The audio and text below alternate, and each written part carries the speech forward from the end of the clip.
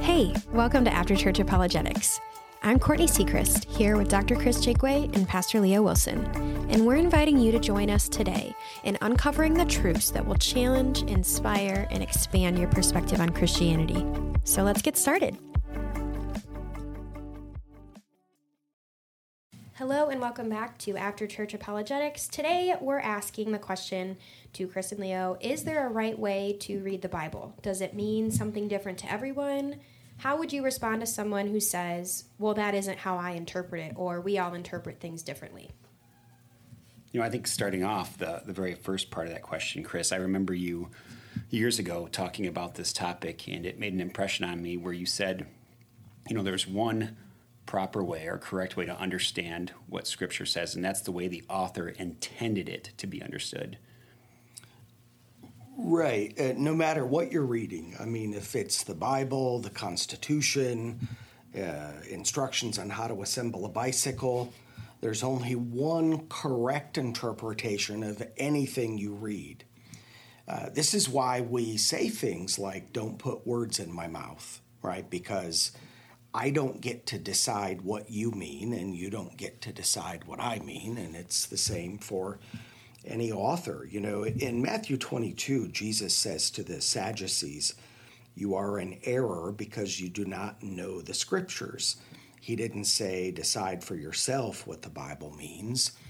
The application of a biblical principle might vary from person to person, but the meaning doesn't. So our goal, as you said, is to draw the meaning out of the text, exegesis we call that, rather than put our own preferred meaning into the text, eisegesis. And so the most important thing that we follow is exactly what you said. These authors wrote with a purpose. What were they trying to tell us? That should be our goal. Years ago, I had someone in a college class.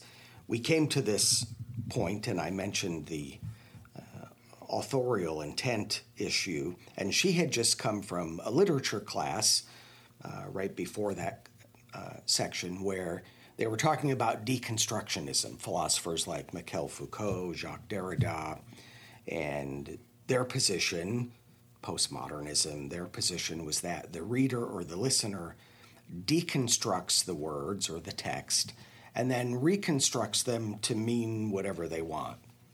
Yeah. And so I explained this thing about there's only one correct interpretation of anything. And it's always interesting when somebody gets really upset in class because you have everybody's attention immediately. And she said, well, I just came from a literature class, and she would say that you're wrong. And yeah, everybody's waiting to see what I'm going to say. And my response was, well, the next time you're in that class, tell your teacher, I'm so glad that she agrees with me. And she said, no, didn't you hear what I just said? She would say that you're wrong.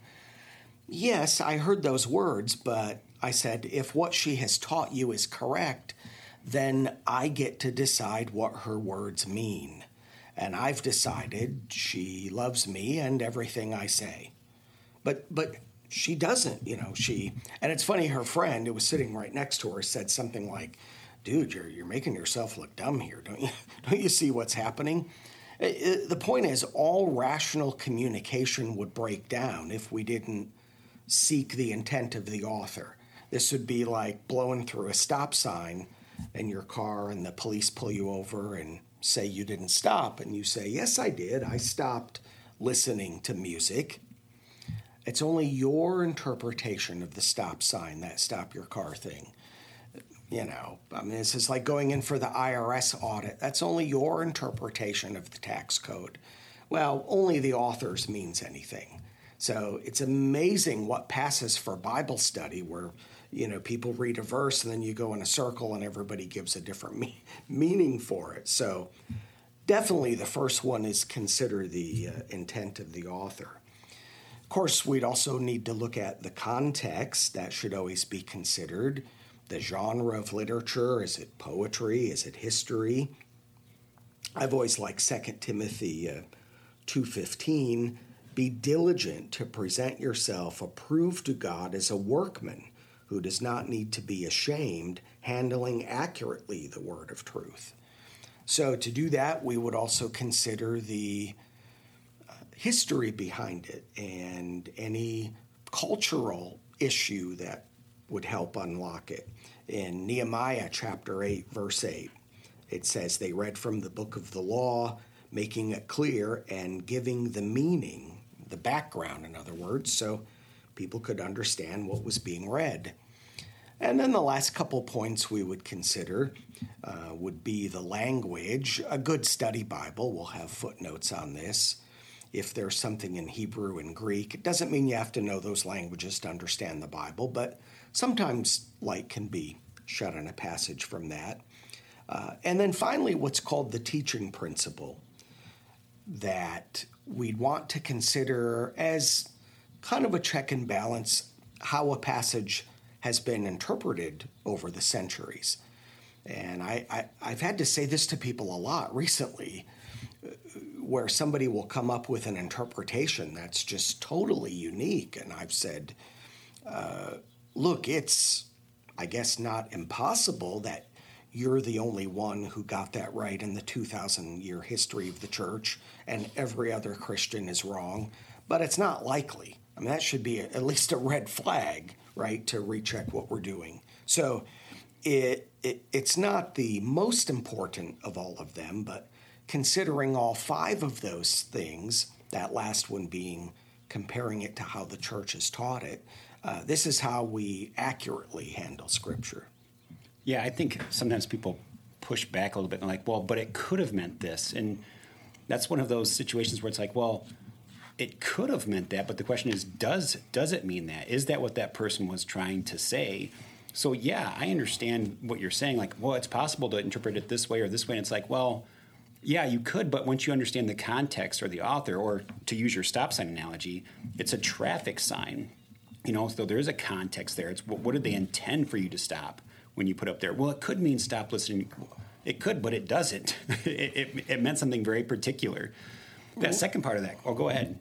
Well, I was just going to say, we'll never go wrong by seeking the intent of the author. Yeah, that'll always be a true guide. That second part of the question there where it says, can it mean something different to everyone, kind of flows out of that, well, it could mean something, but I think people confuse like the idea of what it means to the application of it. You know, like, well, for me, that would mean that I do this. And it's like, oh, yeah, you would apply it differently. The meaning is still the same. I remember before I was married and even before I had kids, certain passages I wouldn't appreciate them fully, right? I'd go through and read those things, and I'd be thinking more about how I was the child and my parents were that way. And now it's reversed, right? And so that text means something a lot different to me now. Does it mean that the author's intent changed? No. It just meant the way I was hearing it, my stage of life, allowed me to apply it differently. But sometimes we get into that where we make that area a little gray, where it's like, well, it can mean multiple things. You can apply it multiple ways, but there's still proper ways to apply it and not. I think also the thing that sometimes adds to confusion here is some people seem to want Scripture to be mystical, like this multifaceted diamond where everybody gets their own meaning out of it.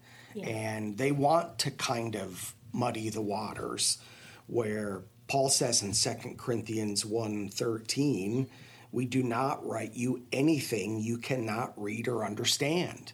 I think sometimes people think if we somehow make it more mystical, that seems spiritual, but they wanted to communicate clearly, and our goal is to seek what they wanted to tell us. Yeah, and the response to that, too, when people are saying, it doesn't feel clear to me, well, some of those things are hard to apply, but I think that we tend to, I've always said this, I didn't grow up as a Christian, and in my seeing and learning of Scripture over the years, I should always take the easiest or like the simplest understanding until I can study or prove otherwise. Like take it as literal as I can when it's meant to be more literal. I know there's figurative, there's parables, there's apocalyptic kind of writing, but like in cases where it's saying something like a person should live this way, I'm better off taking that as literal as possible in my years of experience than I am trying to make it shady or like there's a broad range of how that can be taken and until I see other ways of applying it. Yeah, and I think there's resources available too that maybe people don't realize. So instead of spending $20 on a 1 minute a day devotional, you could take that same $20 and buy a Tyndale commentary. And those have at least helped me make my way through Scripture when things get hard for me to kind of understand what's going on. Yeah, that was huge. Chris knows a guy by the name of Eric Perry. He and Eric helped me start studying and gave me a commentary on the book of Acts by John Stott. And I remember sitting down reading that, and I loved it. Like, I was reading it, and I just thought it was so great to see Scripture presented at a guy who's a gifted teacher showing you things. So, yeah, those small purchases start a whole path of buying books. And then you're going to Baker Bookhouse every couple of months, and you're getting a stack as tall as me, which is 5 feet. Which is 5 feet.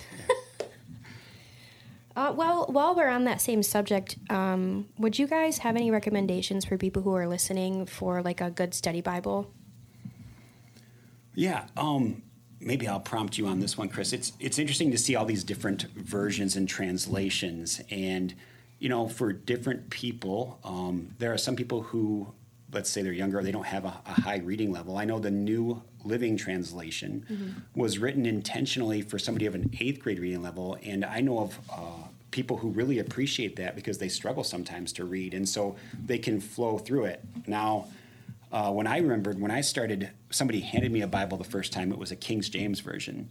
And I really struggled with the thou, thy, and I don't know, it's just about me. I just struggled with it. I was like, maybe I don't like poetry as much, or the Shakespearean type of thing. And so that was hard for me. But when I started getting into like the NIV, which is a more like not just a literal translation, but also they sought to make it so understandable to our present day culture, where like an ESV translation or version allows you to have maybe more literal, like try to make it as much word for word. So culturally, it might not apply as easily, but they were trying to be as true to the text in one form as possible. Chris, can you talk a little bit about how we got all these different translations? It's interesting how we have so many today. Some of them are done with different translational goals. On one end, there are formal language equivalences, and their goal is to make it word for word. And you might automatically think, well, that would be the best. And certainly we want to do that as much as we can, but in some instances there are words where there isn't a direct one-to-one equivalence in the receiving language. The example I've used in class before, if you're using English slang terms. Like crispy. like crispy. Which Chris told me I was never allowed to say again. Yeah. I heard Courtney say that once, and say something like the word cool, like somebody, gets a new car and somebody says, hey, that's a cool car. If you're going to translate that into Mandarin for Chinese readers, and you used the Chinese word for cool, then that person reads that you're saying the car is of low temperature or something like that. Mm-hmm. That wouldn't make any sense. Well, the formal language equivalence translation basically has the strategy of it's up to you to figure out what these words mean. This word means we're just going to give it to you word for word, where a dynamic language equivalence changes those terms to something that would make sense in the receiving language. And then an optimal language equivalence tries to be the balance of both. That's what the 1984 NIV was, which was why that was so popular.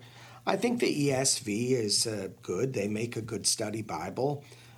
The Holman Christian Standard Bible, I think, is good. The main reason, and I think maybe this is what you're getting at, the main reason there are so many translations is money. It's not that we need a 20th translation of the Bible. It's that it costs a lot of money for publishers to quote Scripture. It's not free. which sounds kind of strange, but unless it's the King James, and even then, updated versions of that are copyrightable, you have to pay to do that. So when Zondervan came out with the NIV, they made a ton of money because all these other Christian publishers who were writing devotionals and commentaries, in order to quote the NIV, they had to pay these royalty fees, typically per word. So all the publishers seemed at relatively the same time to realize, we're going to have to lay out hundreds of thousands of dollars up front to put together a committee to make our own translation. But after 4 or 5 years, that's going to pay for itself, and we're going to be way money ahead. So Kriegels then comes up with the ESV, and Broadman and Holman have the Christian Standard Bible, and now it seems like every Christian book publisher has their own translation. It's not that we need them, and they have to make them a little bit different to make it copyrightable. They're still probably 99% identical. And that's, I don't oppose capitalism, so I'm fine with it from that standpoint. But I think the downside is it can make it seem like you sort of make the Bible say whatever you want, and it can cause people to be cynical, like, well, you go to the Christian bookstore, there are 25 different Bibles, how am I supposed to know? None of the last dozen translations made were needed. It was done for the purpose of not paying royalties by publishers. Yeah, and I think there are like this Passion Translation that's been popular. Yeah, I was just going to say that. The New World Translation that Jehovah's Witnesses use. Like, we're not saying all translations are good, but so many of these translations, like Chris said, they're practically identical, but it's just the copyright things behind it. So then the answer to the question of, well, which one's the best? It's like, well, there are differences between them, but the best one is the one you're willing to put in your hands and read. Mm-hmm. But if that's one you're like, well, I feel like I can read this one and it's just easier and it flows well, great. Then read that one just so you can get more of God's word. Yeah, we'd certainly want to avoid any sectarian translation like the New World you mentioned. The Jehovah's Witness Bible, they take out all the references to Jesus being God and the Trinity and so on. And so, yeah, that's something that a believer wants to avoid. But even within legitimate Christian translations, there are a lot more than we actually need. Courtney, what translation do you read? I have an NIV and a CSB because when I was in college, they made us have 2 translations to go back and forth. And the difference is just word order. It's just the same sentence rearranged, and it just says the exact same thing. The words are just in a different order. So what translations do you guys read?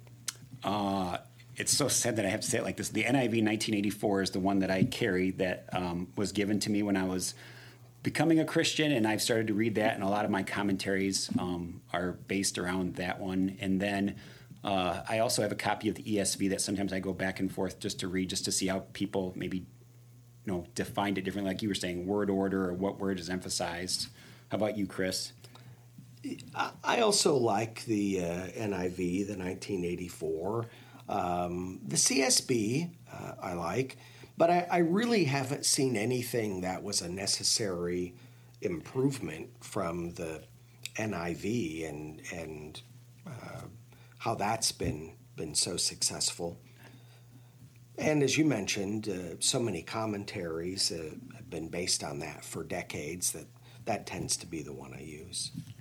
I was just searching on Amazon for the 1984 NIV, and they're not on there. So now I'm going to look on eBay. But the whole point is that you guys are saying it doesn't matter. It doesn't matter. But I'm just curious. If somebody still wanted to go out and get one, could they find one? Well, that's the fun part about Baker. Baker has a used book section. Oh, yes. And I guess maybe that's a good point for everything. Commentaries and in other Bibles, if you're on a budget, you're like, well, I'd like to get some, Baker Bookhouse, other places, you can find them used. They're still perfectly good. The Archaeology Study Bible was the 84 NIV. Oh, we have that. You see used, you gave it to us. Copies of that out there. Cool. Yeah, they're going for $30 to $40 on eBay. Yeah, the archaeology one, there's cultural ones. And, the nice part about those is they put, like, little footnotes, but only, like, whole pages in the archaeology one about, like, hey, something that supports this passage of Scripture for the understanding. So those are fun to use as a study Bible, too. Awesome. Well, that is all we're going to talk about for today, so we'll see you guys next time. Thanks for hanging out with us on After Church Apologetics today. To submit a question for a future episode of our show, you can email us at podcast@bcfriends.org. Remember, the pursuit of truth is ongoing, so we'd like to encourage you to continue seeking and engaging with the topics that we've discussed for yourselves. And as we conclude this episode, we want to remind you that respectful dialogue can bridge gaps and build connections. We'll see you next time.